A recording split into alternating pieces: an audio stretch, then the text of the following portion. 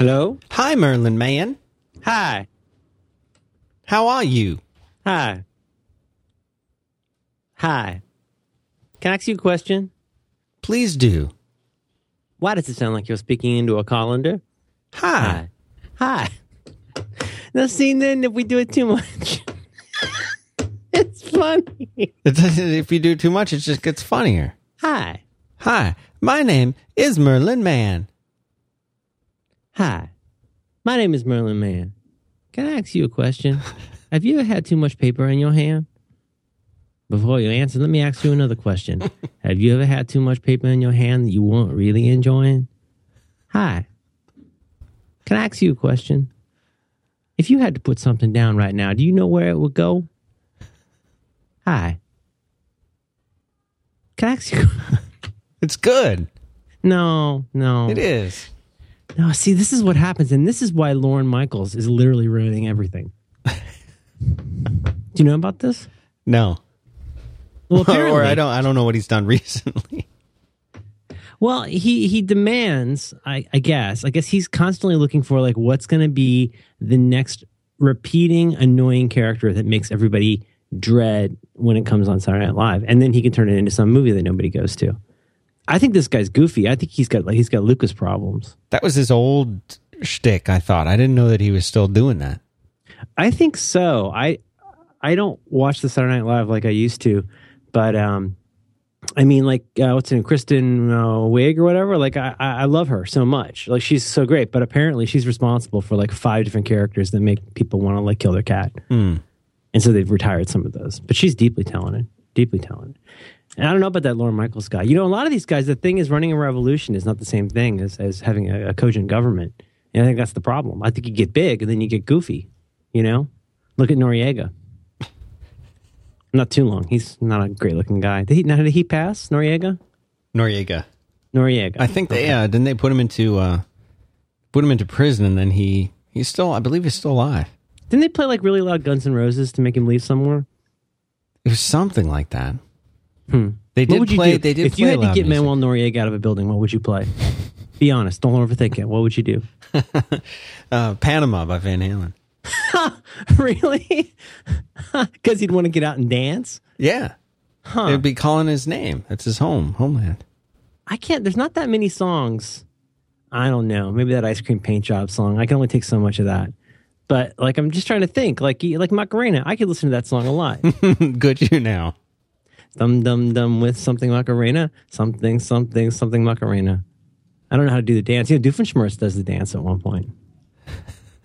I don't know what's happened to me, Dan. In 2 weeks ago, I didn't know what Phineas and Ferb was. And now today it's changed. It's already changed my life. Welcome to my world. The downside is it's likely that you will like it much more and much longer than your child does, regardless of how much your child likes it right now. We watched the movie, the Second Dimension one, and I didn't love it. Not like I love the shows. I liked seeing Baby Perry. That almost made me cry. It was so cute. Did you get my ringtone? I sent you a ringtone. I did see the ringtone. This is a ringtone of the sound that Perry the Platypus makes. Yeah, I can't. My daughter, hers is terrible, but it's kind of like a. And it's not right. That sounds like a Mucinex commercial. Man, I do not like commercials about mucus. I'm not even that against mucus, but I just hate walking around Walgreens and then you hear this, mucus reduction program. Oh, do it again. All right, hang on. It's.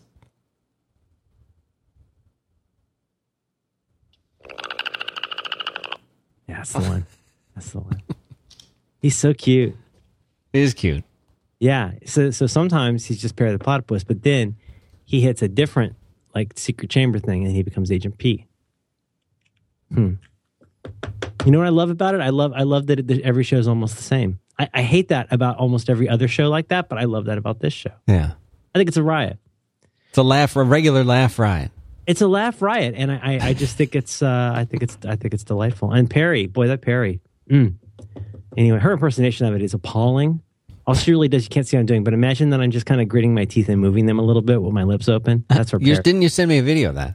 I did send you a video of that. I couldn't hear anything during that part, so I felt like I was missing out. We're going to probably have to pay for a lot of private school for her.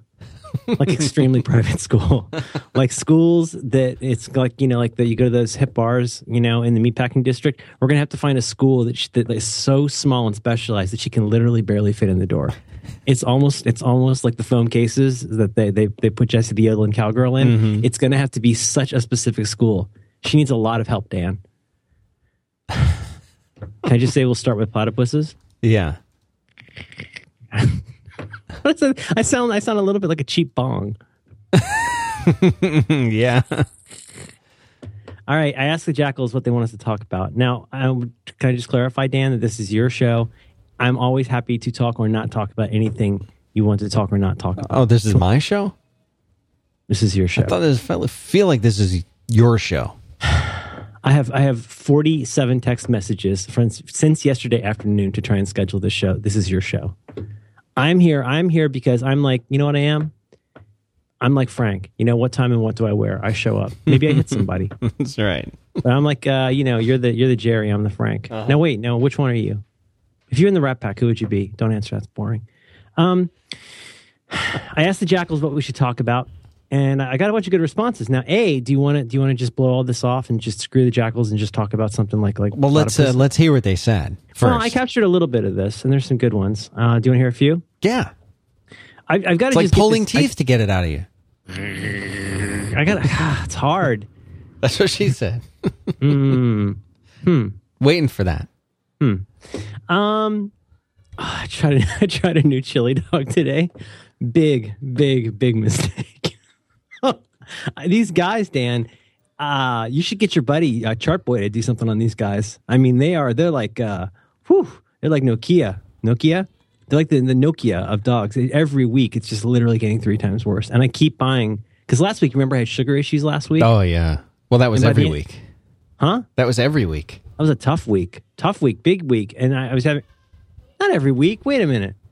And this week I got something called the Dirty South. You ever order something called a Dirty South? No. I mean, like, we might as well order like something called like the Filthy Jizz Biscuit. Like, what was I thinking? Yes, please. Could I have the Dirty South with a big dog?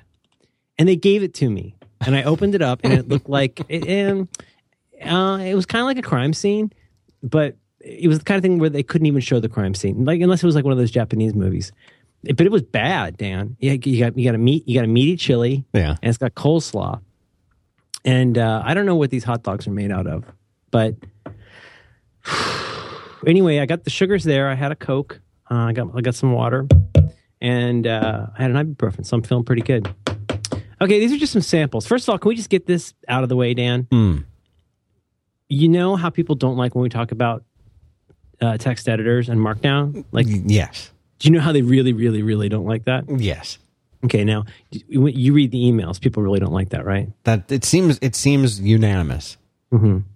Okay, in my head, that's how people feel about Florida. Okay, in my head, can I just say, it keeps coming up. Florida. People want us to talk about Florida. You know who wants us to talk about Florida? Can I tell you? Can I tell you in 3 words or possibly 1 word? Josh the Oak. Amongst many other people, they would like us to talk about Florida. I just want you to diary that for a moment. I'm going to do these quickly. Just Some Guy says, how to deal with sacrifices to be made in pursuit of a dream. How do you manage scarcity? Oh, that was good. Jason R. Berry says, we should do a show that he is calling, you have to bleep this, a BITCH session on how Google is, quote unquote, screwing the pooch. Sorry, you're going to have to bleep pooch. He says that would be cathartic. Because I'm madder than a sack of castrated dogs about this whole Google thing. Yeah. Oh boy, am I mad about Google. My internet friend Dave Relaxatorian, he says, what if you take initiative and wind up with new responsibilities, but you have to get a bunch of new skills in a hurry? I think that's very interesting. These are all very specific. Skills in a hurry. Skills in a hurry. Hi, can I ask you a question? Are you happy with the skills in your pants right now? Let me ask you another question. Before you answer, what if you had larger pants but smaller skills? Is there a chance your skills are just too large and your pants are unanimous? Hi.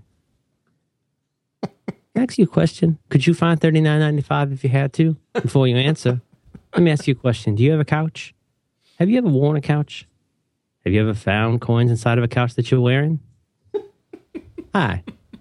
Please watch this short video to understand some of the elements of Microhabits. Hi. Do you own a hammock? Shane Becker, strike that. Shane Becker, am I pronouncing that right? Shane, who goes by Vegan Straight Edge, says that if you're guaranteed not to fail, what would you do? Which I think is a super interesting topic. My internet friend Jimmy Marks, who is Twitter handle Jimmy Marks, says, I want a show about constructive versus destructive envy. I think it'd be very good for you, Dan. John... I've been wanting to do a show on passive aggression, but I guess that'll just have to be okay. John Mitchell, who at first I had thought was Joni Mitchell, and I got a little bit of a semi, who is not Joni Mitchell, probably owns a dulcimer nevertheless, would like us to go to town on the tech press on how nasty and expedient it is. I don't know if I would have said expedient, but that's a good topic. And then my friend Richard Anderson, you know who this is? Richard Anderson, I shouldn't say his real name, strike that. Richard A says we should talk about getting unstuck, which I thought was good. Mm-hmm. Sacrifices, Google, pooch screwing, new skills in a hurry, guaranteed not to fail, micro pants, constructive envy, wearing a couch, Florida, tech press, getting stuck. Or we just literally start the show over. This is good. I say we can keep going. Should we do all of them? Should I just keep reading things from the internet? Yeah. Okay. All right. Are you serious? No. All right. Perry is normally found acting like a mindless platypus in front of his owners, Ferb and Phineas. He's also serious while not undercover, even in front of Major Monogram, when he does anything silly. Boy, these Wikia sites, they need to let anybody write for these. Huh. Jimmy Wales. I'm fine with all of those. What do you want to do? We'll start the show in a minute, right? Yeah, I like those.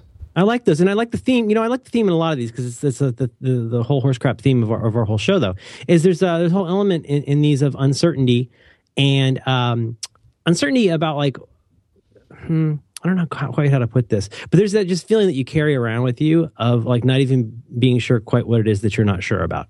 And you know what I mean? And that goes to the expertise stuff, that goes to all this other stuff, setting aside the Google stuff and the tech press stuff. Like getting unstuck, well, getting unstuck is a problem because we may not even be sure why we're stuck, right?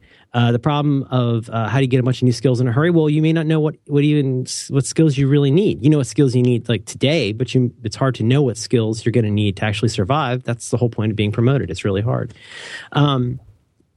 Guaranteed not to fail. I'm always intrigued by that topic. I think that's putting it very strongly, but I've always been really interested in the idea of what if you had more than you thought to get started on something really cool? I think we've kind of talked about that before.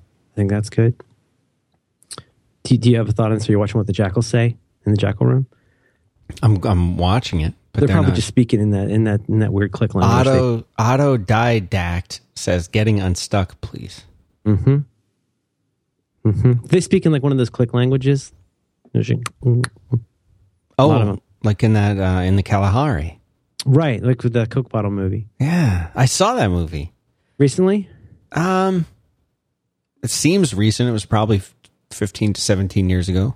Okay, that's pretty recent. Did you notice? Is it just me, or right before every cut, right before every edit, it suddenly speeds up inexplicably right before the cut? Did you notice that? It does a little.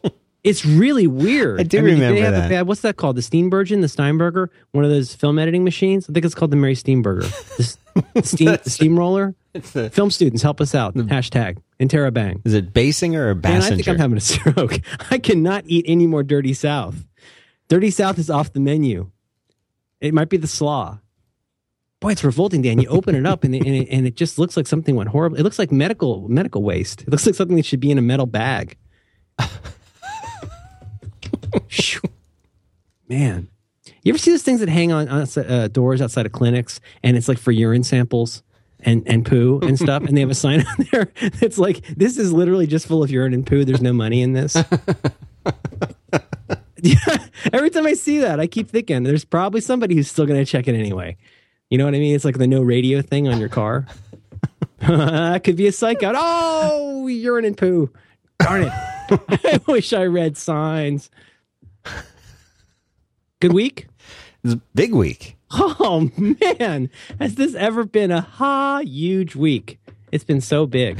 I like all of these, Dan. Pick one. Or just, we could talk a little about Florida, but is that really a show? I want to get prepared for the Florida show. I want to get prepared. I don't feel ready. Have you finished the book? The Florida book, it's done. Yeah. 400 pages. Mm-hmm. I was surprised at how emotional Florida is. You know, it took Florida for a long time. Florida would just eat on the grass. It took Florida years just to even figure out what kind of furniture to get. You know, they're still trying to figure out how to start a school in Florida. They've tried. They bought some seats. They put people there. It turns out they had the wrong maps. I could do the whole show just on Publix. Oh, brother. Oh, I miss me some Publix. Now, you worked at the Publix. You were a bagger. Is that what we call it? A bag boy? I was a bag boy. What were you called? Bag boy. Mm-hmm. Until I got promoted to part-time stock. They're allowed to call themselves that. Hot bagging, they call it.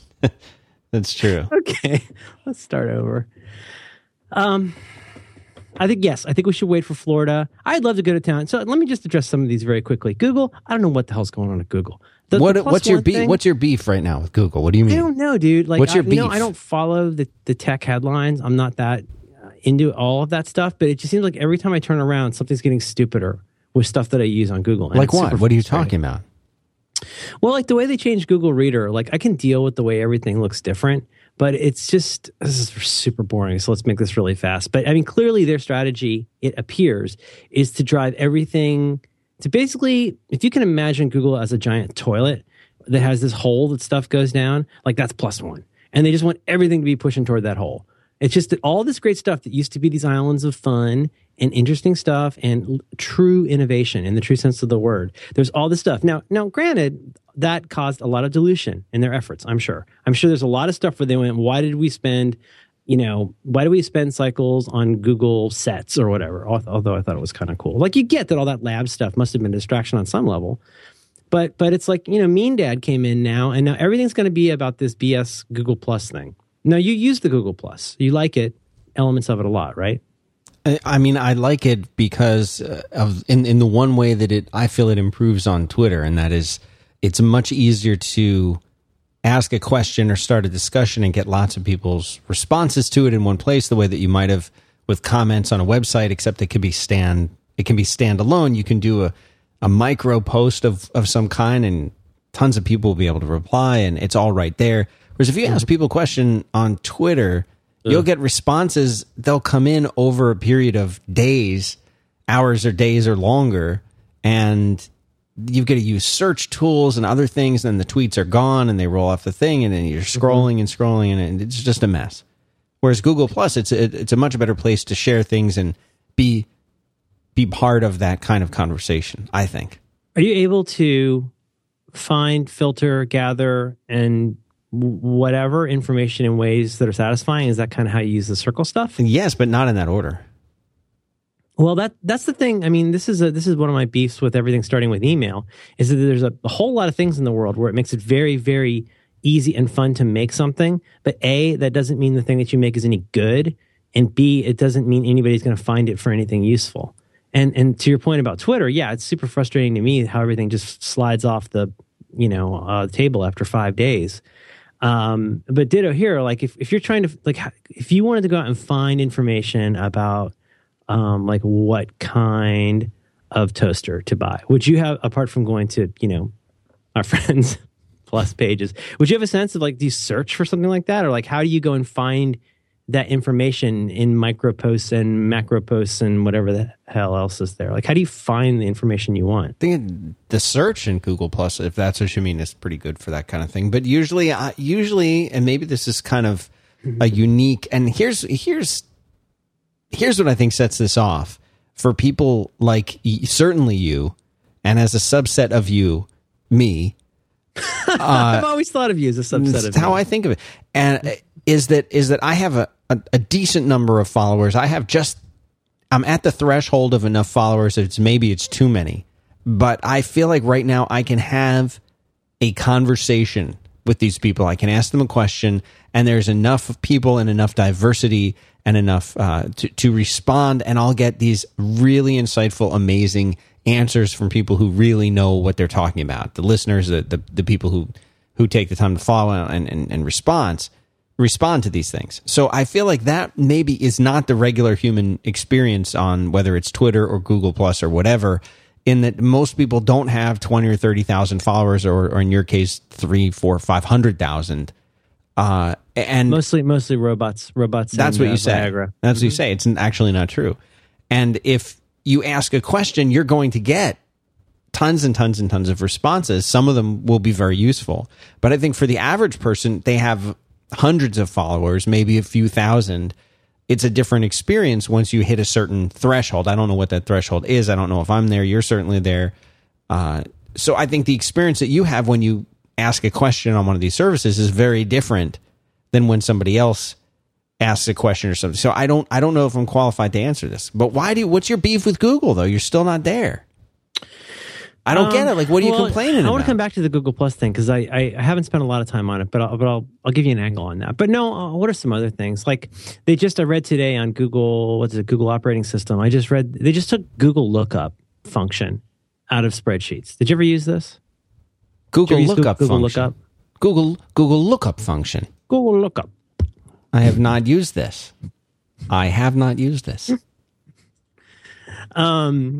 Google. So this must end. It must end. Google lookup function. Mars. What is a Google lookup function? What is this? Okay, you got functions, right? Like sum, S-U-M, and then parentheses. You're talking about if I want to like add up some columns or perform. If you're in Excel or you're in numbers, I'm sorry to all of you that know how to use computers and find this insulting. You mean Excel? What did I say? Excel. Excel. Oh, I'm sorry. Lotus Excel. 567. Excel. They also make hand dryers, I think. The thing is this: you got functions, right? You've got a function which is usually some kind of a big verb, and then it's something in parentheses, which is what's acting on it, and you've got whatever arguments or whatever the hell you call it, sorry, Syracuse, inside. So you can do all kinds of cool stuff with those, right? The classic being sum, and then you've got cells as a range, and so add all those up and tell me what that is.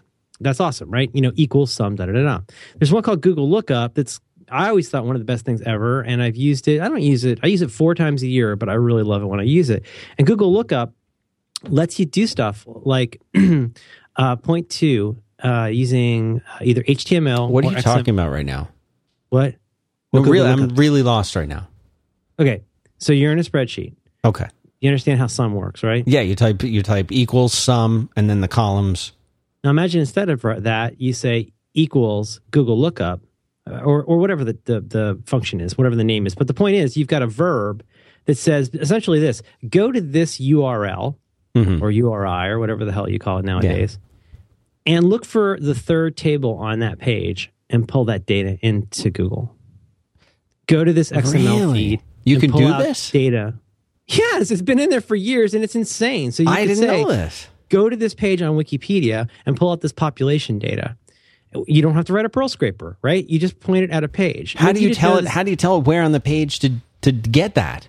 It takes 2 arguments. It takes a URL. I haven't used this in a while, but as memory serves, it takes an argument for a URL. Google lookup entity, attribute or attribute, as you say. I say attribute. Retrieves facts from the web. As of November 2011, Google lookup will no longer be supported. Yeah.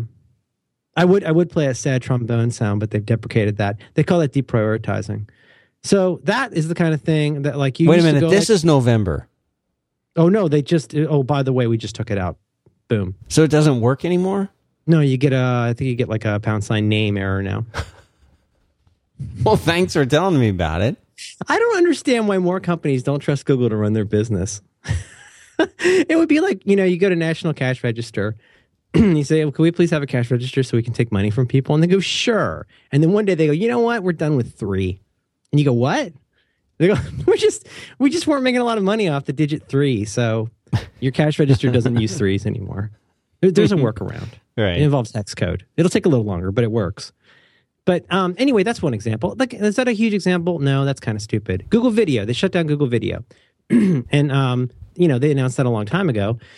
But for example, the Inbox Zero video that was like I don't want to say career maker, but like it's the thing that I got kind of famous for. Like that was where they put it before they also put it on the YouTube. And so the embeds that I've shared in the past and put on sites in the past for Google Video, well, suddenly they just died. They're just dead. And now there's like a blank thing on the page. Like that's just gone now, and that's a thing. The way that it just feels like more and more of their stuff is meant to corral you into doing something related to Google Plus. And so, I mean, I tried Google Plus a little bit, and it did feel a little bit like a rabbit hutch, like the kind of thing where I would just have to spend a huge amount of time here. Like right now, I've looked at it like twice since I stopped using it, and so far it's just been Andy Ihnatko. I think he's the only one who uses it. But he uses it a lot for very long things. And so I see a hat, and then there's a lot of words, and I think I don't understand this. Love Andy. Love him. But I don't know. I mean, Google, I don't know a lot about Google. I know they've got a lot of employees, and they've got a lot of investors. There's a whole lot of money. And if you think about Google's history, I'm not like a Google watcher. I'm not, Jeff Jarvis or anything. Thank goodness. And but think about it. Like, what's Google good at? Well, the first thing Google got really good at was search. They did stuff involving search that not just improved upon what came before, but I mean, obviously they've iterated that in a way that is staggering until, oh, by the way, taking out the plus operator. Like, the plus operator used to be the best thing in the world when you're doing a search, Oh, I'm sorry. Many, there's a tiny, tiny rat hole here. But back in the day, one thing that made Google different from all the other search engines was when you put 4 words, for example, into the search, it had to have those 4 words on the page. And you understood that. You understood that if you if memory serves, this is how Google worked for years. So if you put in Dan Benjamin, Hive Logic, Rails, like, it would only find pages that had that stuff on it. And you go, oh, actually, Hive Logic is the URL, so I should probably take that out. Or, whatever. But you got that. It was like science. Like, it really worked. And then over time, they said, well, you know what? We're getting so good at this that we're going to play a little bit fast and loose with that. And so we're going to show you stuff where, and you've seen this for the last few years now, that when you see returns and they, bold your words, you'll notice that maybe a couple of your words aren't there. Well, that's because Google got all smart, and now they know what you want rather than what you actually wanted, supposedly, right? Fine, whatever. You could still route around a lot of this with 2 awesome things. Again, I apologize because most of you know this. Quotation marks. If you put Dan Benjamin in quotation marks, it would find Dan Benjamin and not Dan Brown or Benjamin Franklin. And I think for a long time, it would not find Daniel Benjamin because that's not what you asked for. You want to find Dan Benjamin, that phrase, and that meant a thing. Now, you could say Dan Benjamin and Rails, and it might find stuff in later years. It would find stuff with Dan Benjamin and might or might not find Rails. But you say, no, listen, plus, in quotation marks, Dan Benjamin, plus Rails. Do you know all this, Dan? Well, I'm learning the plus part now. You say plus, and then Dan Benjamin in quotes. You say plus Rails. That will only find pages that have both Dan Benjamin in quotes and Rails on it. This is massively useful because, once you get good at this, and then the plus sign, you eventually learn the minus sign, right? So you could look for Dan Benjamin in quotes plus and say minus Merlin, and it would find pages that I was not on. This is tremendously useful. Is there a way to have something minus Merlin that just automatically added to every search you do? Yeah, I think so. I have saved searches. In order to find my toots, I have a saved search. This is you get the edit the search engines. I know you're being mean, but I'm routing around it. I'm actually really, I did not know about this minus. Yeah. So those 2 things were really powerful. But that plus sign was this way of saying, even as Google got smarter, you still had a way of saying, no. Like, I understand. It's like the Syracuse-ish approach to this. Like, please don't assume you know what I mean here. I know how to ask for exactly what I want with the words I want. And the plus sign was what allowed you to say, no, this really does have to be on the page. And so, not to go on and on, but it's crazy how many people use Google every day and don't know about this stuff. They don't know about things like in URL, right? So if I want to find all my toots, I can say site, twitter.com, space, in URL, hot dogs ladies. And that will only show me pages on twitter.com in which Hot Dogs Ladies appears in the URL. Jumping off from that, you can see where this becomes enormously useful for finding anything. I didn't know this. Oh, this is all huge. This stuff is amazing. There's a lot of cursing when I run that search. A lot. And then you can do lots of stuff, obviously, with ands and ors, which is all great. Okay, so if I understand correctly now, the plus sign has been deprecated, and now quotation marks means plus. So maybe that's really useful. But I think that's two different kinds of things. That's like making divided by and plus mean the same thing to me. You know what I mean? Like those are separate kinds of things. Anyway, I'm beating a point to death. But now Google has gotten so good at search that they feel entirely confident that they can give you, this is the nice version of this. They are so good at search that they can now give you what you want, even though it may not be what you knew you wanted. They can trust their own special sauce for PageRank or whatever they call it nowadays to give you the thing you wanted. The Google Suggest is going to get you there faster. You know, they learned years ago that nobody ever looks past the first page, right? It's just like, paged content. Very few people go past the first page of Google. If you're not on that first page, this has created an industry called SEO. Because if you're not in those first few entries, it's game over. Right. And I think Google knows that. They want the best results to be above the fold. And I think increasingly they know what they want you to link on, for better or for worse. And I think the slightly darker component of this is that now they're so good at search that they've completely thrown out the model of stuff like Alta Vista or Excite or whatever, where you would sort of discover stuff. And I mean, the point of all of this is that I think that they like Apple in some ways, I guess. They want to make this simpler for you. They want you to not have to worry about all this stuff. But there's all this great edge case nerd stuff that's just going away. Like the lab stuff just goes away. A bunch of their little projects that were really silly, but people like me used, they just go away. So what's Google good at? Well, they're really good at search. They're good at three things, I think. Again, I am not Jeff Jarvis. And again, that is good. You sounded so much like Tom Cruise when you said it. Turn it on, turn it off. Have you met Jeff Jarvis? I think I was on a podcast, like a podcast or a once. panel or something. I think so. I think I was on one with him too. He's smart, bright guy. Bright talks guy. fast. For somebody who made his career in traditional journalism, he's awfully quick to throw away the industries that actually made him really successful. Huh. And he wants you to share everything now. So he loves the Google. And that's what Google wants you to do too, because that's the second part. They're great at search and they're great at ads. Google's pie graph, you can ask your buddy on this, Chart Boy, but I don't think Google makes a whole lot of dough on apps accounts or servers. I think, from what I understand, a very, very large proportion of the Google revenue pie, like take-home cash money, comes from ads. They're great at search. They're great at ads. And the truly secret sauce that some people know is that Google is really, really good at scale. It's scale that makes Google Google in a lot of ways.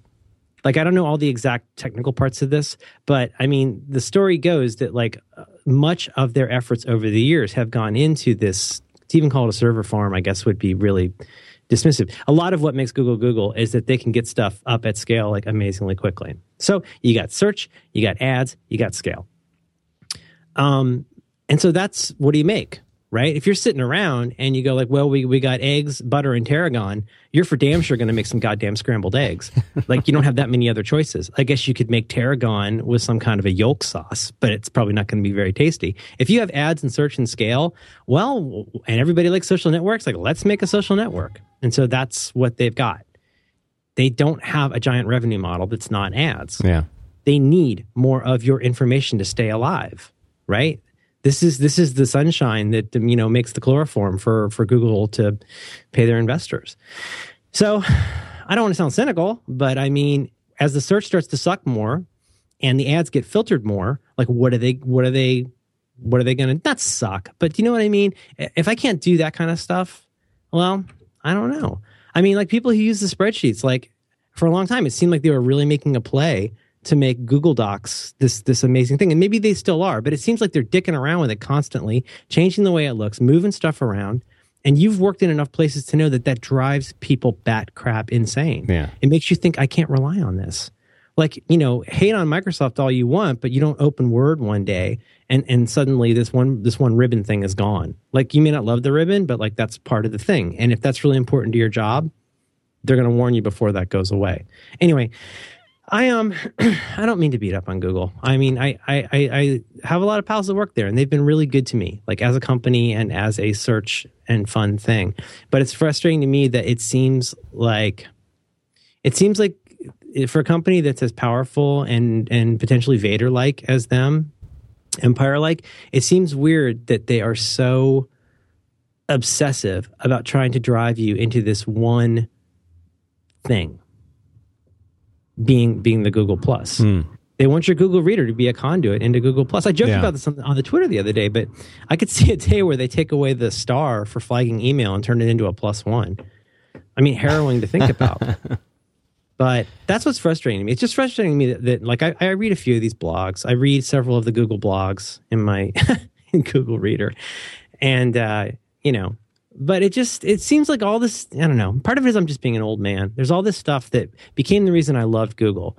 I love Google because they kept giving me stuff that just made stuff better and faster and cooler and better and better and better. And they just were just lapping everybody, including Apple, with adding this fantastic new functionality.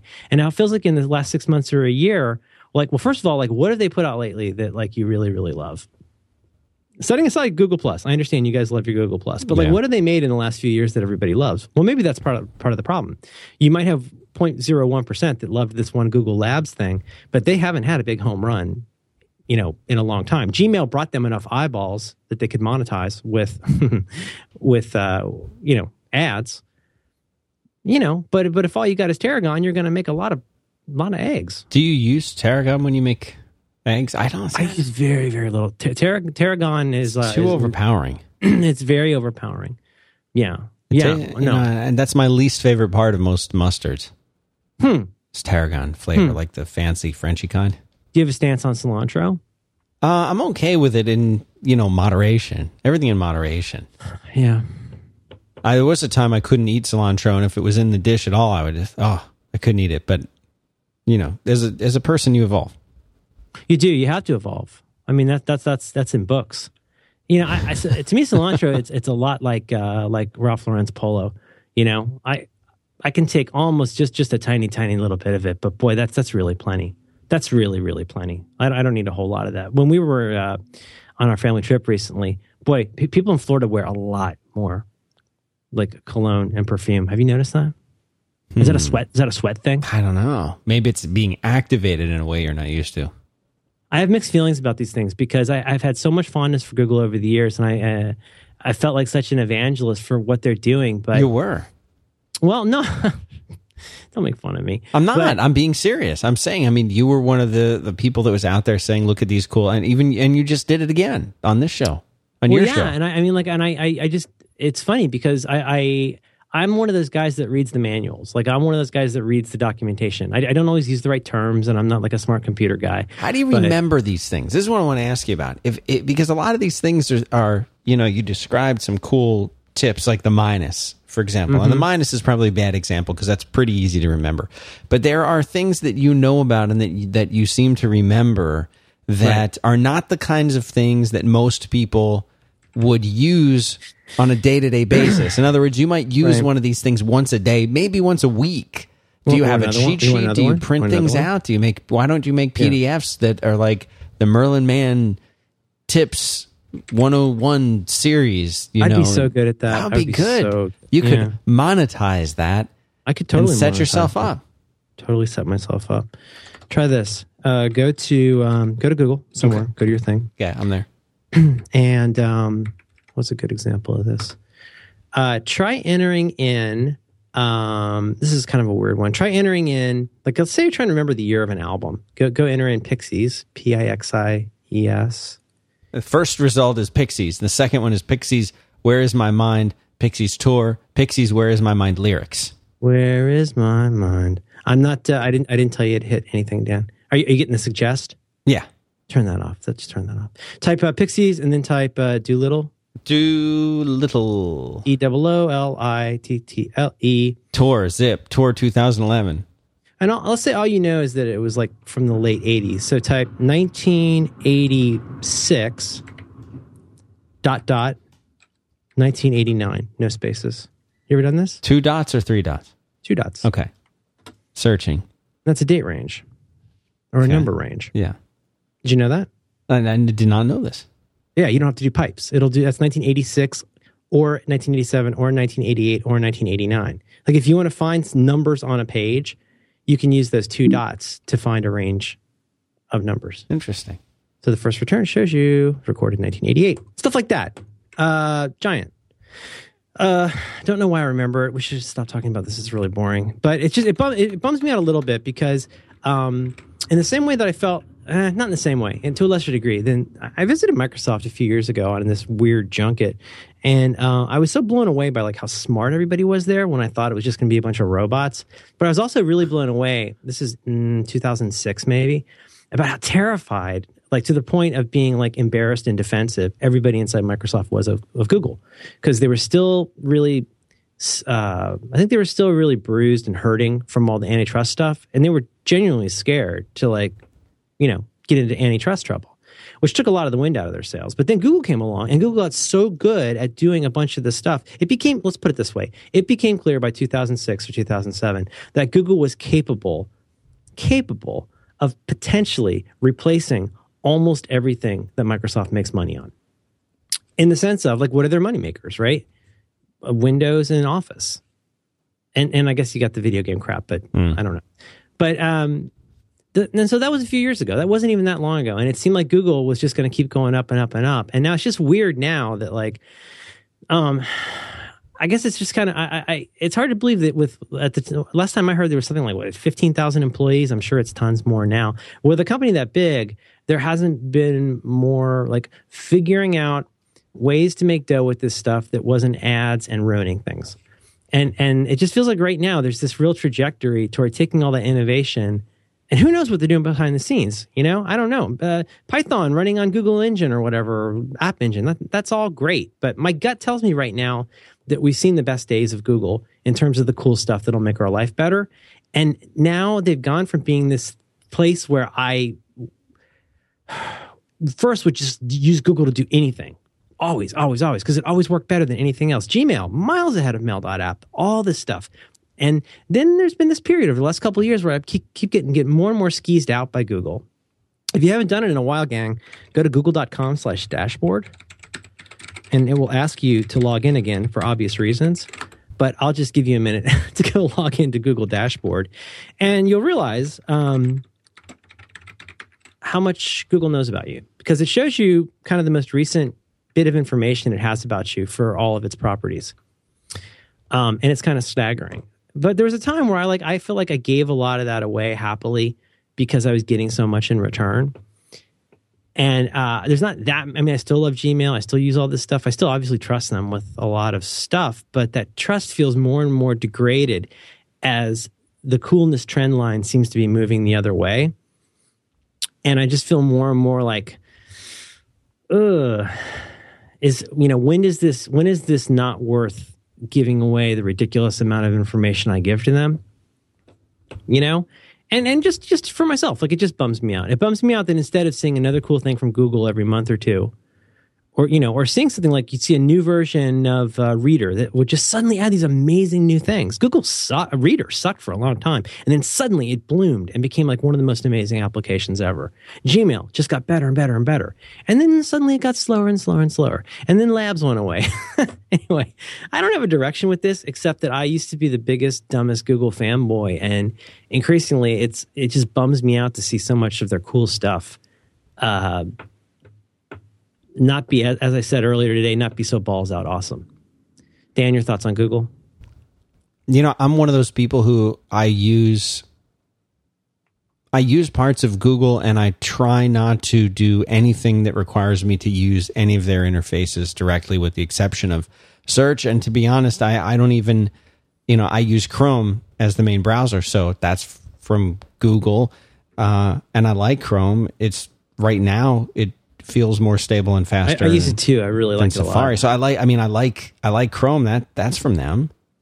But as far as their websites, I never ever use the Gmail interface at all. Even like if I'm faced with having to, I really would like my email, and for some reason I don't have a device or a computer I can use, then I guess I'm not getting my email now because I don't use it. I don't even think about it as an alternative. It's not even there. You use straight up mail.app. Yeah. And mail on the iPhone. And that's it. But I mean, I'll use Google as the back end for that because it has great spam filters and it works just like IMAP, but I never want to look at Gmail. And I used Google Reader for a period of time, and then I kind of went away from that for a variety of reasons. And so I guess I'm kind of a weird, not typical user here, but for me, Gmail behind the scenes, I don't want to think about it. Search, of course, Chrome, and once in a while the Google Plus. And if the Google Plus went away tomorrow, I wouldn't feel like something was missing from, where, think about it, if Twitter went away. Gmail went away. Yeah, if Gmail or if Twitter went away, I would be depressed about that for a little while.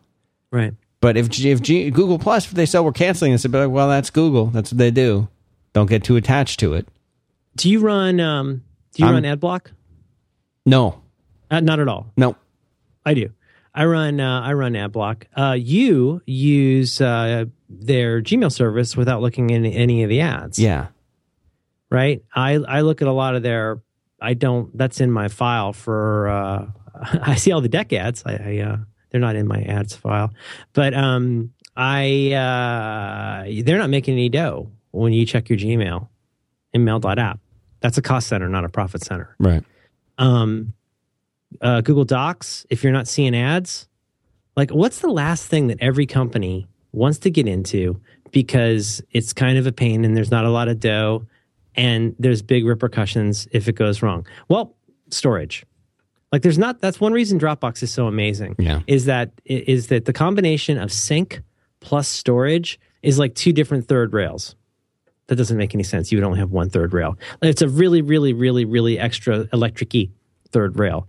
Because nobody wants to get into that business. It's a commodity business. Commodities don't make dough in the way that a really distinctive service does. But that's what made Dropbox, I think, is that they took two commodities, took a hard thing and a commodity and did it well together. Syncing is really hard. Storing people's files is a really tedious commodity business, and they figured out how to do that well together. Now, if Google's just going to be a place where people are hacking it to use it like a giant thumb drive and getting free email, like there's no dough in that. I'm guessing not that many companies go out and buy the Google, run your own server in-house thing. In some ways, it doesn't, on some level, compete. It cannibalizes apps in some ways, doesn't it? I mean, you use Google Apps. You can do pretty much anything with that. Pretty much. But it's almost like when you'd walk into a Walgreens or, an Eckert's, let's say. I'd walk into an Eckert's in 1985, and you could buy a quote unquote stereo for like $85. Right? Did you ever buy one of those? It looks like a component stereo system, but if you took the back off, you'd see it's like a cardboard box. Just one thing, wires. Just a box. Though I'd have several of those. I did too. Do they still make those? Those things are great. It's such like if you think about the kids, like I think I was probably 12 when I had that. You were probably 18, but 35, 34. But these things were great. You get it, and it was like a box. It had like a strange press board back to it. But if you looked at it from the front, it looked like it was a whole like a whole. Well, it looked like they called it a component system. Like when I bought my first, it's integrated. Yeah, but like you used to be back in the day, you buy a component stereo system. Like I went one day when I had a little dough, I went and bought a turntable, my first CD player. Gosh, you're old. Like you bought a turntable if I weren't with so incontinent right now, I would be extremely angry. Did you buy a turntable like with your own money or like allowance? Like money you got from a job? I don't like any aspect of that question. Do you say or stuff you stole from your employer? No, I mean like because like turntables were out by the time that I was earning money. Like from mowing yards. Snake pit. I'm not going to put my hand in this. I got a turntable. I got a CD. Because you don't seem old to me. You seem way hip. You understand? We're like I'm like 3 years older than you. Is that all? I don't know. They didn't invent base 10 until I was in my 30s. The point is, you go out sound and buy young. These. Oh my God! If someplace flies direct to Austin, you're going to have a very, very painful evening. Right? No, I'm serious. And so, but the point is, then you got your turntable, you got your, in my case, a single CD player because they were $300 at the time. Shut up. And then you got the dual cassettes, you got the tuner, which was also the, actually, I think the radio was a different thing, but you get them and they were separate components and you put them together with the RCA jacks, you stacked them up, they went in a certain order, you plugged, but it was very cool in the mid 80s to have a component system, whether you bought a Macintosh or whether you bought a Fisher or whatever. Those are two very different ends of the spectrum. But you go into the Eckerts and you pick up one of these and it looked like a component stereo system. It did. You know what I'm saying? Remember that? It was a box that had been molded to look like separate things. But it wasn't even a Swiss Army knife. It was like five pieces of the crappiest conceivable kind of equipment that you could have and cobble together inside of particle board that you could conceivably call, in air quotes, stereo. And that's no fun. You buy one of those. Just plug the speakers in. You're ready to go. You're good to go. Right. You're good to go. They might be hardwired right in there. Yeah, that's right. So, at what point when the trend line stops going up and up and up? Because let's be honest, for a long time, Google Docs was really given Office function-wise. I think it gave Office a pretty good run for the money. In terms of the Pareto principle stuff, like most of what normal people did, like who uses all that ribbon stuff? Like nobody I know, because I don't know anybody who uses Word. But if you had to work in an Office environment, to have something where like your word processor was already like built in was the ability to share those documents. You don't have to go build a cloud service. Like it's just part of this thing. You just put it in this folder and it gets shared with Janus. Like it just works like that. And then it had offline mode. Like you could take all your stuff was like on your computer. You could use it. Like it was an offline mode for all these documents. But it kept getting better and better and better. Like, have you used any of the scripts stuff inside of the Google Docs spreadsheets? Not at all. There's a whole JSON API ideal where you can just point it at stuff.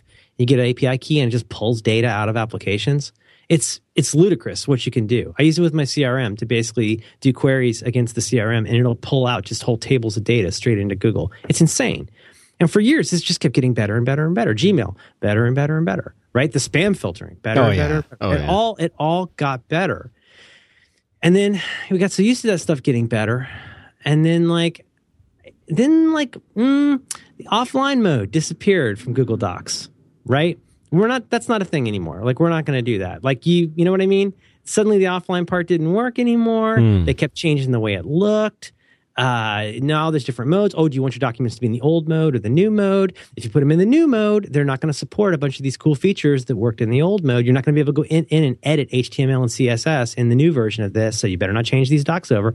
Well, of course, eventually you have to change the docs over. I don't have a giant point here, except that for a company whose trend line for nerds seemed to constantly be going up and up, it was easy enough to overlook a whole lot of things about the company. I freely admit that.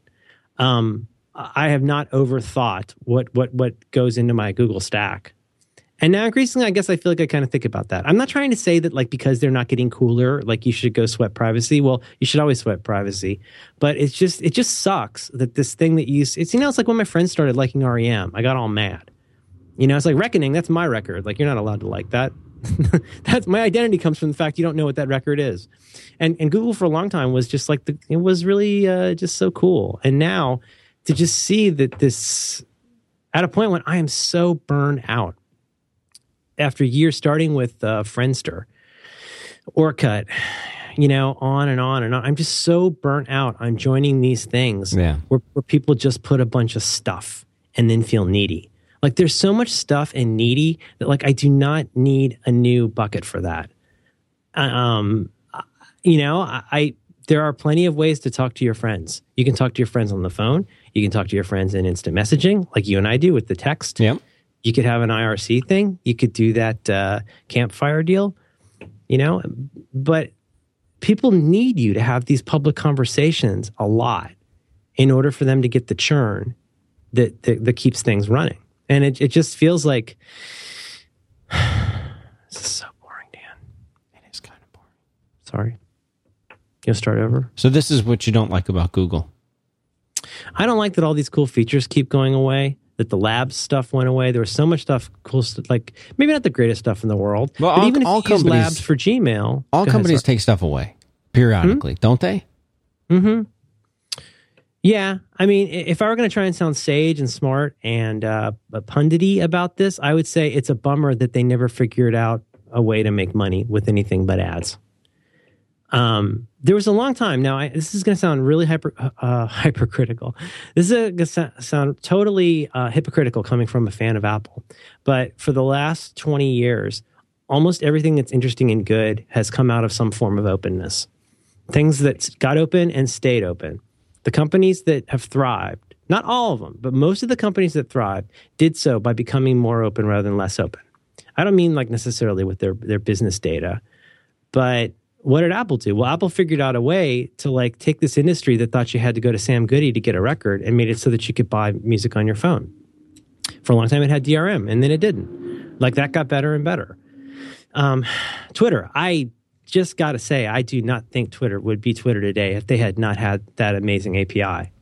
Like all those apps you use, right? All that stuff that you could do with Twitter. Yeah. Dropbox. Would Dropbox be Dropbox if it didn't have an API? If it weren't A, built into your system, and B, had an API that let people build all those wonderful apps that made people not even care whether or not there was an API? They didn't know there's an API there. Well, then, so what happens? Well, Apple starts, sandboxing and limiting and having to check all the apps. And yes, that's very good for us as Apple users. Twitter starts cracking down on the amount of API stuff you can do. They start doing their own URL shortener that changes all this stuff. Everything gets smaller and smaller and smaller. Google keeps trying to find these ways to, like, instead of being the company that was made out of spackle and awesome, it starts becoming the place where, like, you've got to use it inside of this system. I mean, I don't want to sound like this is an apocalypse, but it just feels like there's been a real change in direction. As people find fewer and fewer ways to make dough off of people, I think they're scrambling. I think they're scrambling hard. And one way, the only way that any of these companies can make any kind of pennies is with ads. And if you want people to see ads, you have to corral them into where those ads are. It's what Gruber has called this corrupting influence of ads. I run ads. I'm not against ads. I think it's a little cynical that so many people run ads and then let you do stuff like pay to not see them. I don't know why you would ever advertise with someone that lets you do that. But it's just weird. It just becomes this Hakuna Matata like circle of who cares less. There's a bunch of ads nobody really cares about with a bunch of apps that are getting less and less useful. And I guess it's good news for Microsoft. So nothing wrong with that. I don't know, Dan. I'm carrying on. Say something interesting. No, I don't know. I mean, it sounds like you're skeptical of the way that Google gives something, and then as they change their goals or whatever, I'm not apologizing for them, but I mean, this is a company that it's not like you went out and you bought their software and they took a whole bunch of these features away in the brand new version. You know what I'm saying? It's like you went out, you were using something, you liked it the way it was, you never really had to pay for it. Now, I'm not saying that we don't pay for it through usage and through relying on it and through giving them data. Because attention, as Gruber says. Attention. Arguably, we are paying for it. But it's not like we've given them money paying for it in the conventional sense, right? So we haven't bought... It's not like you went out and you bought a license of the software and then they somehow went back into your computer and took that feature away. Right. Although companies like I feel feel entitled, is that what you're implying? I don't know. Maybe that's a good way to it's say okay it. if you say that. I'm just asking you to clarify because it sounds like what you're saying is that, hey, you didn't pay for it. You're not entitled to expect things to stay the same. That's the nature of this kind of a model. Well, I'm saying, does it surprise you? Does it surprise you that they've changed it? There's a number of things that I'm trying to avoid sounding like a pundit very, very poorly. I'm trying to avoid that because I don't know anything really, really, really about this stuff. This is all like first person reporting and like what I read in blogs. I want to clarify that. Let me put it this way. If you try to get almost any kind of a job in government, but especially any kind of a job where you have access to sensitive information, they run all kinds of crazy checks on you, like all kinds of lunatic stuff. We have a mutual friend who went through this at one point, and they asked him or her, if he or she had ever smoked pot, and he or she hadn't, but was very, very nervous. And it became apparent in the end that they kind of cared whether pot had been smoked, but what they really cared about is how you reacted and whether you were lying. They wanted to know if they could trust you. They want to know if you've got money problems, right? Like in the spy game, right? You're always looking for people who can be compromised. Right.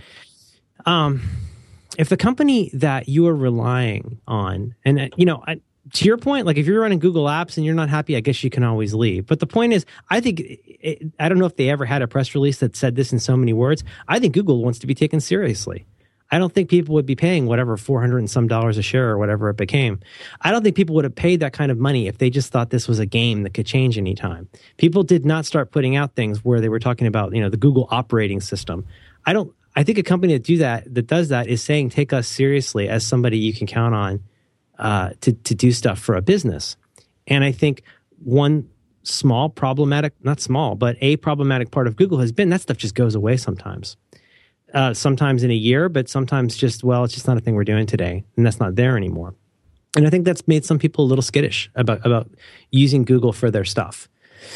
My problem or my concern, pseudo pundit concern, is I would not want a spy who's being blackmailed by somebody, and I would not want to trust a huge amount of my data to a company who throws up its hands when it can only find one way to make money. That's scary. It's scary when these companies appear to not have another way to make money. It shows you that there's not a richness to the ecosystem with what they're doing, no matter how innovative what they're doing is. If it finally stops at, well, I guess we'll just have to either put up more ads or find ways to make people look at more ads. Well, first of all, that's gonna heavily affect the kind of products they make. It's gonna heavily affect a lot of stuff about what they do. When it was all shucking and jiving at Twitter, there was all kinds of fun stuff you could do. But then the grown-ups came in and said, no. Now this is how this must be used. So I guess as I go and look at /dashboard, there's a part of me that goes, well, how much trust do I put in a company that can't figure that out with all of the best technology in the world and one of the fastest growing companies of all time? Is this the best they could do? Is Google Plus like this is their Sistine Chapel? It's like I would have expected them to come up with something much more life-changing in a really, really good way after all the effort that's gone into their work. Because a lot of that effort went into cool stuff that nobody would buy or use, I guess, that went away. These companies got gobbled up and disappeared, and all that talent went into, I guess, ads and making a social media site. So I don't want to say that, I don't feel entitled to anything, really. I mean, I don't even feel entitled to the stuff I buy. You ever read the EULA on anything you've ever bought? I just click through it. But it's sometime when you've got a few hours, and I love that on the phone. Have you ever done that on the phone where it says you have to update your iTunes terms of service? And you go, yeah, blah, blah, blah, blah. You get down on the bottom and look for the button to click, and it says page 1 of 27. Yeah. Isn't that crazy? Well, basically, every EULA has something like this in it. As you know, Dan, I'm not an attorney, but every EULA has a statement like this in it.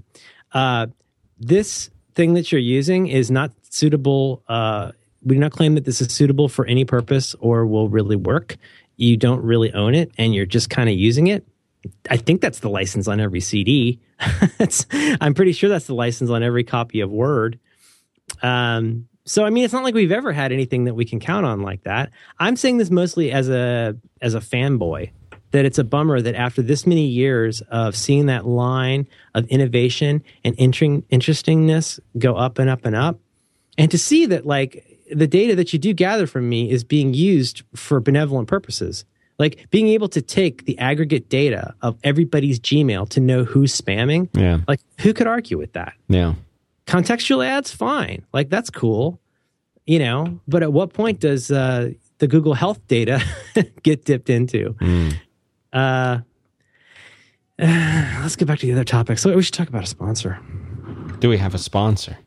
Oh, do we have a sponsor? Do we have a sponsor? Do we? Which one are you? We have a sponsor. Our sponsor is Squarespace. Do you like these guys? I do. These guys, special place in my heart for the Squarespace guys. I've taken the note. I talked too long about Squarespace, so I'm going to be very targeted. May I be targeted? I would love to hear the targeted Squarespace advertisement. Okay. What I told to Ryan, our friend at Squarespace, who is not a jackal, what I said to him was that, like, this is a service that a lot of people need to use because it's easy. But when we talk to the nerds, this is behind the scenes stuff. This is not what they told us to say. When we talk to these jackals, these people are really smart. They not only make websites, they make the tools to make websites. And in some of these people's cases, they make the tools that make the tools to make websites. So I'm gonna make two cases to you. First of all, there's the case that, like, next time somebody asks you to make a website, you might want to point them to Squarespace because it's a lot easier than having to go restart WebRick and, go make a thing. But the other case I want to make is extremely nerdy. And I want to tell you about something I knew about but hadn't spent time on before, which is code.squarespace.com. And even though, like, Squarespace runs great, like, straight out of the box, there's all of this great stuff that you can do by looking at code.squarespace.com. A lot of it's code snippets that you can just drop in. Some of it is CSS tricks that a lot of you already know. Like, if you want to hide something on pages, here's how to do that. But the super quick thing I want to mention this week, I want to return to this idea of code injection. Because even though this thing runs soup to nuts straight out of the box, there's code injection is this one area of, like, your website settings where you can go in, and it's, like I say, it's the kind of place where you would drop in something like a Google Analytics code or your Typekit ID, any of that stuff, right? Like, if you've got a Reinvigorate code, you can drop it in there. But you know what else you can do? They have chunks of code that you can drop in there to change the way your site works. You're not touching your code. You're not messing around. You're not shucking and jiving with a bunch of stuff. You go to this one area called code injection, and you can drop stuff into the head tag that Squarespace will interpret to do cool stuff on your site. And so even though this all stuff all just works, like, you can do stuff. The one I did the other day that, like, was just so awesome is for that other podcast I do. I didn't want my Merlin Man banner to be at the top. So I was able to go in, change the banner on that page, and then change what link that redirects to. Right? It was just super easy to do by dropping this in. Now, the way this works so great is everything you do, like I said before, all the classes, all the IDs, everything is ID'd so well. You know the old school trick, the Doug Bowman trick? I think Doug invented this. The body ID tag concept. Mm-hmm.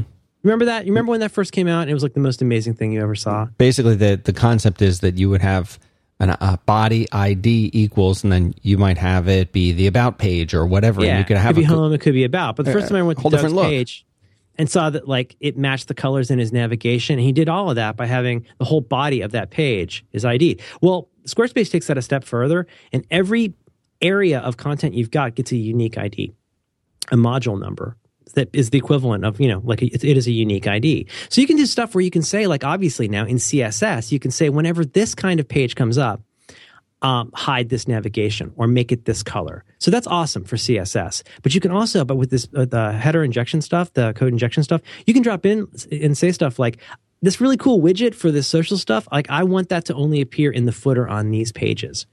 So this gives you a combination of just a huge amount of control. I hope I'm articulating this well. It really helps to go in and look at this. But when you drop this stuff in, so I just did stuff like said, like, from now on these pages, show these kinds of nav in these areas. You're not going in and messing with all this webhooks kind of stuff. You go in and drop this in once, and you have an extraordinary amount of control over how your site looks, how it works, what's displayed. And it's all from this one interface. That's the sexy part. So if you've got an intranet site in here that only 5 people can see, you can control this that way. If you've got a giant blog that you want everybody in the world to see, you can have it look this way. I just think it's incredibly powerful. Easy stuff like going in and creating your own 404 page. Let's say you want all the images to have rounded edges. Just drop this piece of code in, and it's all right there. So if you miss the nerdiness of being able to go in and hack on all your stuff and change the rubber bands and paper clips in your CMS, that's all here. It's just that it's all in this one text area where you pop stuff in, and then it just works across your site. Code injection, very powerful. But go to code.squarespace.com. There's lots of great stuff there. Even if you just go to the homepage at squarespace.com /back to work, you'll see tons of examples of how people are using this stuff in things like galleries and stuff. I'm just getting started with this because I thought it was going to be a lot harder than it is. But frankly, I'm going nuts with it now. So go to code.squarespace.com. We will put that in notes. And, we have an offer code. Did I tell you this, Dan? An offer code is another way of saying a discount for the listeners. We call it an offer code for the month of November. If you go to squarespace.com/back-to-work, one word, you can use the offer code so angry, so angry, and you'll get 20% off your. It's good for 6 months. Isn't that good? It's a big chunk of change. Now they take it and they turn it, but not too much change because it's very reasonably priced. Well, 20% of anything is something. Dan, I have forgotten how to do everything. I thought I knew how to do stuff. Markdown, some combination of Markdown and not keeping up with HTML5 has made me crazy stupid. And now I'm scared to do anything with websites anymore. You know, it's interesting, though, because there was a period of time where you had to be a super expert to be able to get even the most basic of websites, a 3-page website within one image. You had to be an expert to get this going. And then you had Front Page and Dreamweaver, which, you know, you can say whatever you want about. Mm-hmm. And then I think you're leaving out Go Live Cyber Studio, which is my go-to. Everybody was then a web designer, developer, and they had their own company. In very much the same way that a few years ago, everybody was a real estate agent. Now everyone's a serial entrepreneur. Yeah. Mm-hmm. And they just took an investment. That's right. We're very excited about our angel round. That's also a Square Dancing move. Did you know that? The angel round? The angel round? Squarespace.com/back-to-work. Please use the offer code so angry.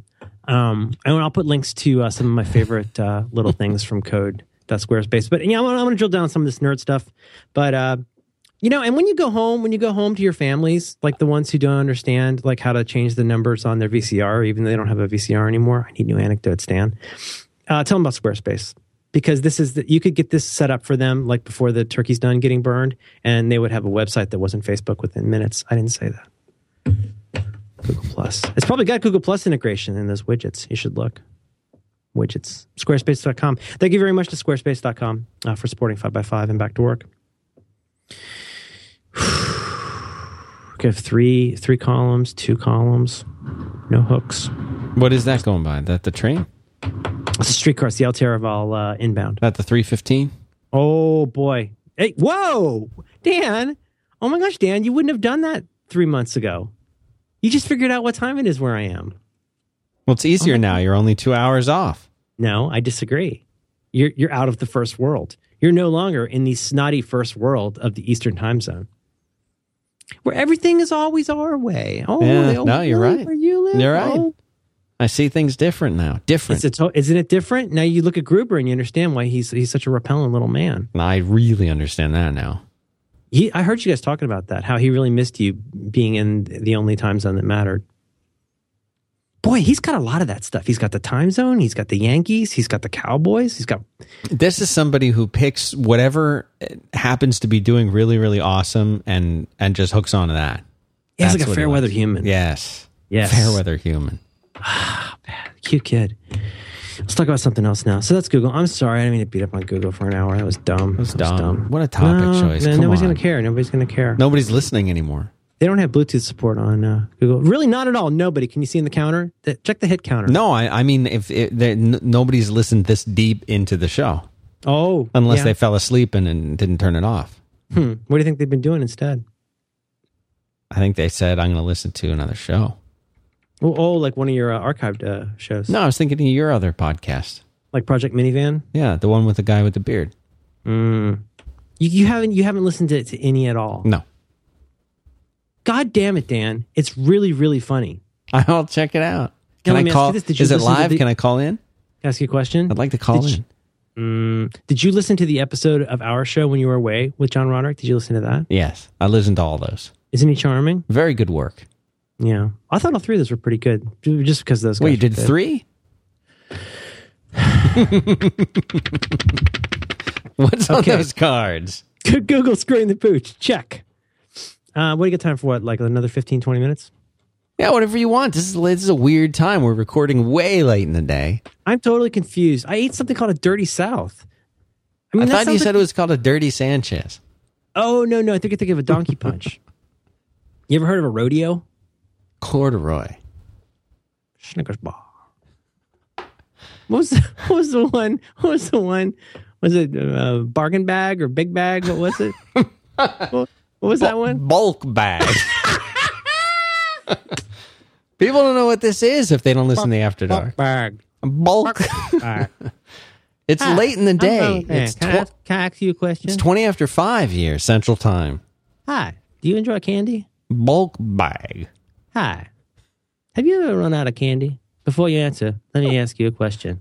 How tall are you? Are you upstairs? Downstairs? What if you were on the stairs right now? Would you have enough candy? Is this how you get unstuck? Let me ask you a question. What if you had a tiny elevator that could bring Charleston Chews to your house? Before you answer, let me ask you a question. Do you still use Now them? look at this. You did do 3. You did Rob Corddry, Jonathan Colton, or Coulton, as you say. I say Coulton. John I'm Roderick. gonna see him. I'm gonna see him in a few nights. All right, cool. And They Might Be Giants. They're gonna be here. Like in your private office? Yeah, but I'm gonna get to see them. Nice. No, I mean literally. I'm gonna look in their window in a real creepy way. Yeah. They will need a crane.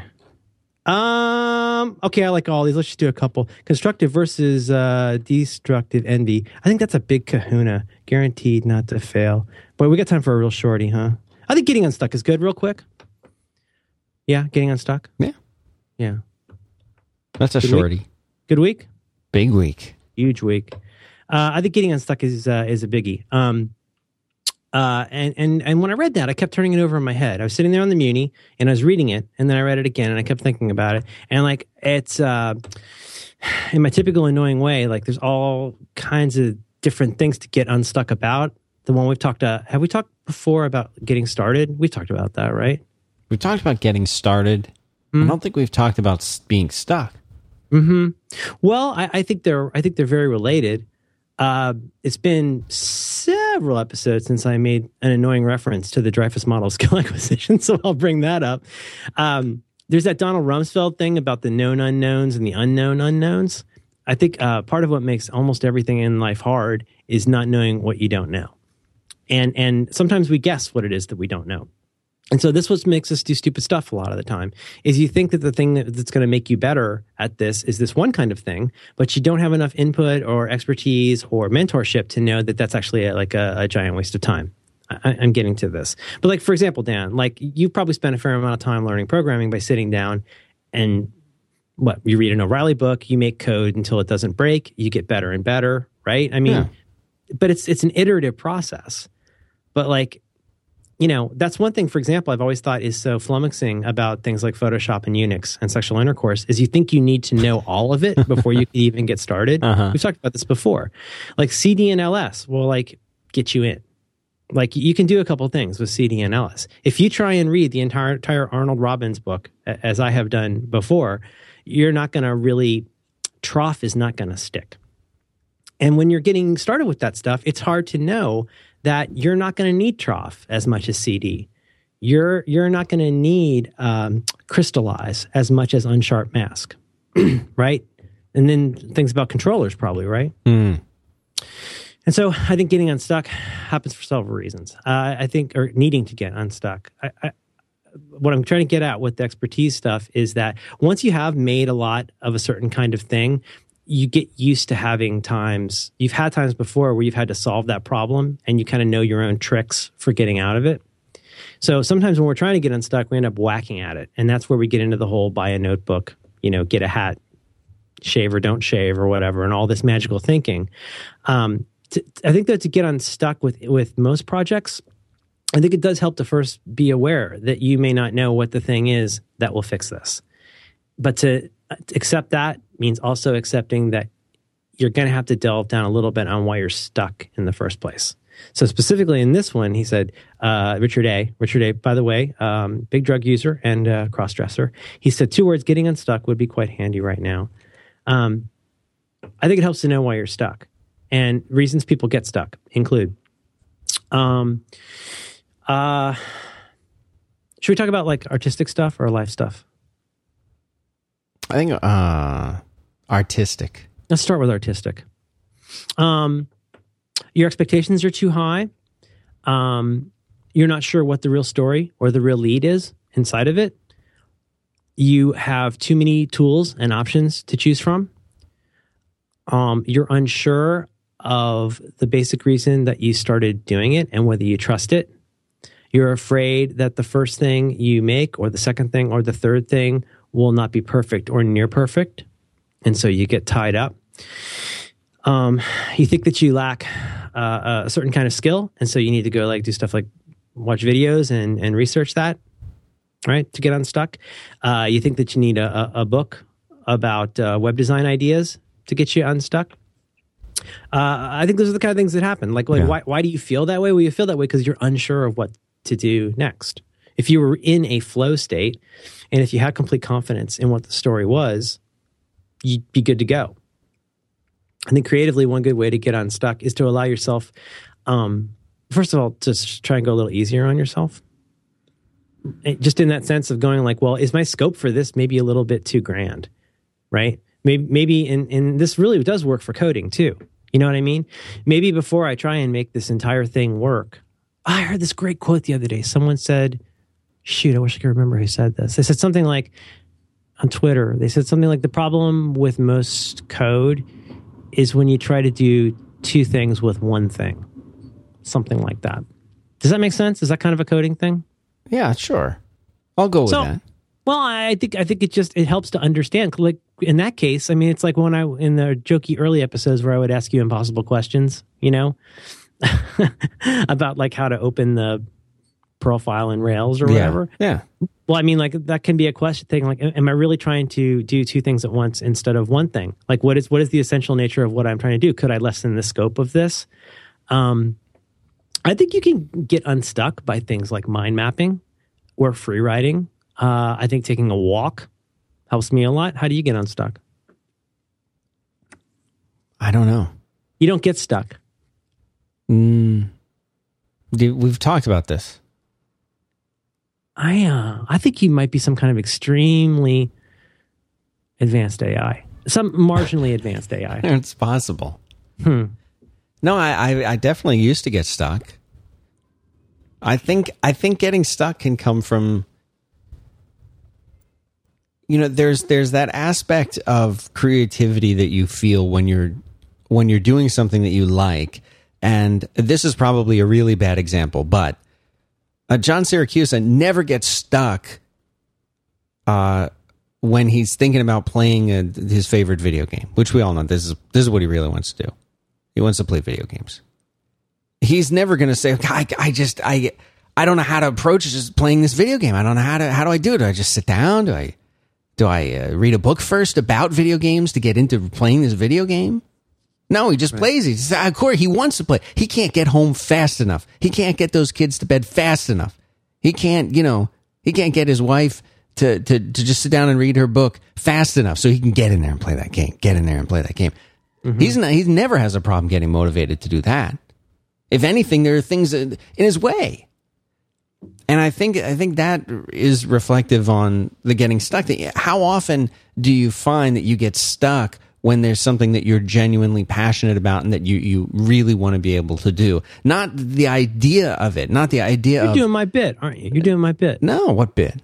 I totally agree with you. I totally agree with you. Of saying like you know, you write, but it's easy to get stuck when you write because the things that you often have to write or choose to write are to make money are not necessarily the fun things that you might feel like writing. You have this concept in your mind. I'm not saying you. I'm just saying the person of you know, or maybe you're a musician and maybe you play an instrument and you're saying, I really want to work on this album, but you're maybe not feeling inspired or creative at the time because in your mind you have this image of, oh, I am a musician. I should be able to just write on demand or I should be able to do whatever.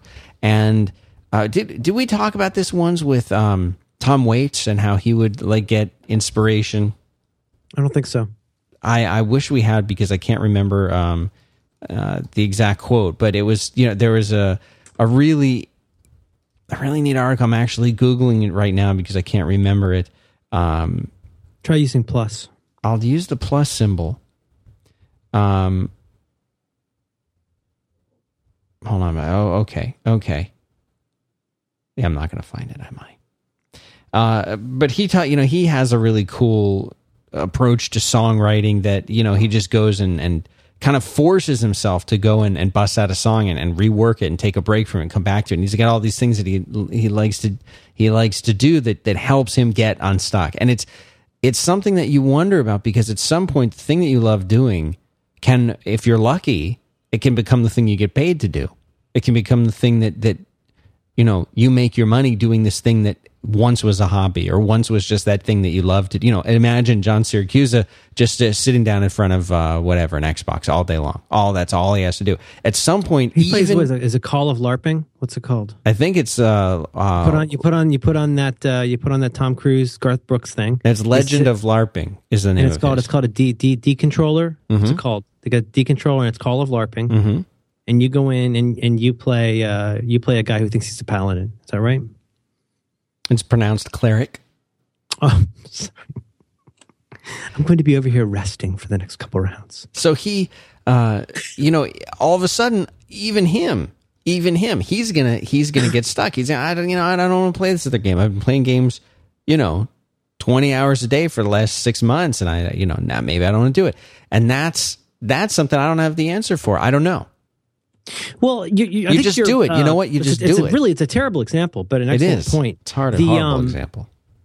So you said something though about blah blah blah. I write like sometimes sometimes I write, but like it's funny how at least for me, I don't get so stuck when I'm actually writing, because if I were actually writing, I wouldn't be stuck. Like that sounds like a Yogi Berra thing, but it's kind of not. I mean, do you get runner's block? Not if you're running. Well, you only get runner's block if you're not running. Like, why are you not running? And in the case of getting unstuck, so like just talk about writing for a second, because I'm terrible at it. Is like there's a difference between getting stuck while you're writing, and let's even accept for a minute that writing can mean lots of different parts of the process of writing. But I think the bigger feeling of stuck people have is before they're writing, and I think that's where it's useful to well, there's this is one thing is we always end up talking about like all the thinking stuff. Like, and the thinking stuff is like you can't think your way into being a good skier. Like you can't think your way into being a good coder. As we've said innumerable times, you can't think your way out of a writer's block. I mean, the best way to get unstuck with anything is to just keep doing something, even if it's not the thing you think you should be doing. Because again, that could be some part of your brain going like, you're writing, you don't really want to write this. But I mean, if you do know you want to write it or you have to write it, and you're having trouble getting started, I think it does help to narrow the scope, to lower the expectations, and to just be really open to doing just a big dump. Because what you'll discover is after you start writing a lot, like over the years, you're going to be doing a lot of dumps. Like to get to the point where you are, to bring back your friend John Siracusa, like John Siracusa is a guy who sits down and I guess via Dragon Dictator or whatever, but he writes in order, right? Yeah. I'm sure he edits in little bits. Maybe he edits in order too. but I mean, most of us don't do that. And I don't know. Let me give one like silly example that I think it's emblematic of at least how I deal with this. And you know what, Richard A., if this didn't answer your question, tell us, and we'll do that in the next 9-hour episode. But I honestly, like when I do all that BS and give you crap about the notebooks and the pens and all the life hack stuff, I mean, there's 1,000 reasons why I do that. But one of them is that your problem is not really tool choice most of the time. It isn't. Like if you have to have a giant website that doesn't break, then tool choice is really, really important on a variety of levels. You have to look at what do you call it, Dan? You call it your stack, right? Like, yeah, sure. Stack. You got a stack. But the thing is, if you're really just trying to sit down and write, maybe it's a post for your pro blog, maybe it's an essay, maybe it's a short story, or whatever it is you've got to write. And this does really go for everything. I think the embarrassment of riches that we have in tools really, really works against us. And the fact that I could write in TextMate, or I could write in Multi-Markdown Composer, or I could write in Byword, or I could write in Scrivener, or I could write in Google Docs. It sounds like I'm being silly, but I am not being silly. There are people who are thinking about that today. There are people who are thinking about that now. Should I be typing in this app or should I be typing in that app? And there's not a really great answer to that, because you should just be typing. That is not nearly as reductive as it sounds. And in my case, as everybody who's ever heard anything I've done knows, like I'm not a great musician, I'm not a great singer, I'm not a great songwriter, but I love doing it. But I remember like when I interviewed Jonathan Colton a few years ago, when I very first met him, and he was still recording like in his daughter's room, like when she wasn't taking a nap, that was like his studio. It was really hard, but it became a constraint that helped a lot. Right. I can imagine that, wanting to get in there, having the limited amount of time, knowing that it's a disruption for other people. And it's almost like you are balling up your creativity in a way. Well, I want to talk to Roderick about this. John's got a newish kid, and as a fellow slacker and procrastinator, it's I don't want to speak too much for him, but you've gotten this, Dan. It changes when you go like, A, I know I've only got so much time to do this thing, and B, I may not even have that much time. It gives you, I don't want to say focus, but it does. First of all, you have that constraint of time. And I'm not even talking about deadlines. I'm just saying that, if the baby might wake up from a nap at some point in a few minutes, well, I better get going on this. Right. I think there's sometimes when we try to add these constraints artificially, like all these people are so in love with these things that turn off your router or whatever. Oh, yeah. Well, okay, if that is working for you, fantastic. But I mean, to me, that's the kind of artificial constraint that deepens the problem that you're having rather than augmenting a solution that's sane. Like, I think the idea of taking like a field notes book or taking a stenographer's pad or whatever, but taking like a paper thing and a pen thing and going somewhere. Yes, you could do it on your iPhone, but I could do it in 10 different apps on my iPhone. But if all I've got is a piece of paper, I'm going to have to do stuff with the piece of paper. The example I want to give, and this is, I feel silly bringing this up because I'm not trying to make myself out to be like an artist or something, but I love making music. Like when Dan was away, like I made little jingles, for MailChimp, and I just love doing stuff in GarageBand. And GarageBand for iPad and GarageBand now for iPhone, blow my mind. Because back to that Colton interview, you talk about like, oh, you got to get into it. Well, you got to get ready and you got to get your tools, And in your case, maybe, you got to get your writing environment all distraction free and all the ways you want to be. Well, like if you're a musician, you also got to go plug in a bunch of stuff.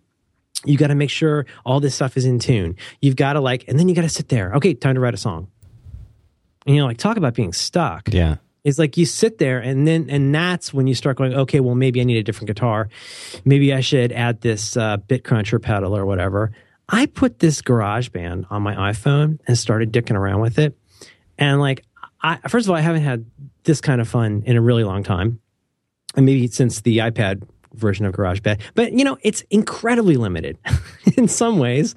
There's only so many, and the projects that I'm trying to do as my own little funny constraint is, to the extent possible, I'm trying to use only like stock instruments, stock like strums and patterns and all that. I'm just trying to see like what I can make out of the ingredients that are already in the cabinet. And it has made me so much more creative. You know what I mean? All these years, I have all kinds of stuff. I got this big pile. I got this big Mackie mixer. I got this USB thing here. I got this guitar. I got all this stuff, and I never plug it in. Because then what? But if I'm sitting there and I've read all my Instapaper, I can pull out my phone and go in and like start dicking around, like writing a song on my iPhone. This sounds crazy, but like I'm doing more of this stuff now than I've done for years, even though the tools have been at my disposal the whole time. Now, if you said to me, hey, Merlin, do you want to go write a song? And then like, oh, well, what studio should we do that with? Like, what, when you force yourself into a situation where your options are limited, see what comes out. Because maybe the reason nothing is coming out is because you're focusing more on all of these options than you are on what's really there. And if you put something out, like the other day I made this joke with Daniel Jalkut a long time ago that I wish they'd add 3/4 time to GarageBand so I could do these Elliott Smith songs. And they finally did that. So as a joke, I started doing one of my favorite Elliott Smith songs in GarageBand. But the chords were so complicated, it didn't work. So I hit a wall with that constraint. And then I said, oh, but there's this other Elliott Smith song I think I could do, even though it's in 4/4 time. And I started doing that. And so anyway, I posted that little like one little 4 measure thing that I'd been messing around with. But I made an 8-track song on my phone. I thought I was starting out doing it because I wanted to play with 3/4 time. I wasn't positive it had to be Elliott Smith, but then I made a thing. And like, if I took that from the angle most people take it from, of like, there's all these million ways in the world I could do something, how should I do it? Well, if you make stuff, even if it's dumb stuff on your phone, even if it's dumb stuff in your notebook, like, it'll tell you what to do next. You won't be stuck if you keep making stuff. It's that obsession on being stuck and rehearsing and re-rehearsing how stuck you are in something that I think tells your brain that nothing's going to happen. Yeah. You might have to, you know what? If you're having trouble writing, why don't you go dick around on your phone for a while? Yeah. Go make something else. But the most productive time I ever had as a writer was when I was writing Hive Logic every morning in the short time period I had after I was ready for work and before I had to leave for work. Oh, absolutely. I mean, I wrote so much. I wrote so many great tutorials. I did stuff for a list apart. I mean, it was like, I look back at the time, like, man, I wrote something every day that was great. And it was all written in this like crunch time. I've always loved the stuff you wrote for Hive Logic. And when I had my game on with 43 folders, I felt exactly the same way. It was just the thing I did every day. Yeah. It was I wrote something, or I linked to something. But here's the other funny part, and we should wrap up. We should. But you know, we're always, obviously, if we knew how to do something, we would need to ask questions about it. But you know, a big part of this, I think, is losing the fear and the anxiety about even having these questions about things like this, and like going like, you know what, it's if I do this enough, the patterns will come to me. So not to sound like gross or weird, but like, to me, like, showers, peeing, and falling asleep at night. That's the 3 times that I always think of the best stuff. Let's just say showers and falling asleep at night. Sure. But it's the time where I'm least thinking about, well, let me put it this way. If I sit down and I go, oh, time to write a book, and it's 7:10 p.m. and I sit down in front of the computer, I can just tell you personally, for me, 7:10 p.m. sitting down in front of the computer is about the worst time in the world for me to write. Terrible. Nothing good has ever come out of me. I've said this before, but like, if I'm going to write something, I will have started writing it before 8 a.m. 80% of the time. Yeah. If I'm going to write anything in a day, if it's not started before 10 a.m., there's maybe about a 3% chance that anything's going to get written. I've learned that about myself. Other people are different. Last night I was falling asleep, and I realized that I wanted to do, I was listening to Hearts of Space, which is this really annoying NPR show. And I realized that I wanted to do a parody of Hearts of Space for my NPR site. Like, that was the last thing in the world that I was thinking about. But that's the kind of thing that I have learned, like, and then that went on a card as a thing that I do. Now, what does it have to do with being unstuck? Well, maybe you're stuck because you're not listening for the times when the really good ideas come. Because when you're extremely torqued up, and when you're extremely anxious, and when you're feeling really crappy about what you're capable of, is the worst time in the world to do anything creative. So that's probably when you should stop. Also, pee more, because that will give you a lot of ideas. Do you urinate at all, Dan? Only when I have to. I usually have a jar and a pause button. Hi. Want to button this up? Yeah, we should wrap this up. I love you. Love you too, Merlin Man.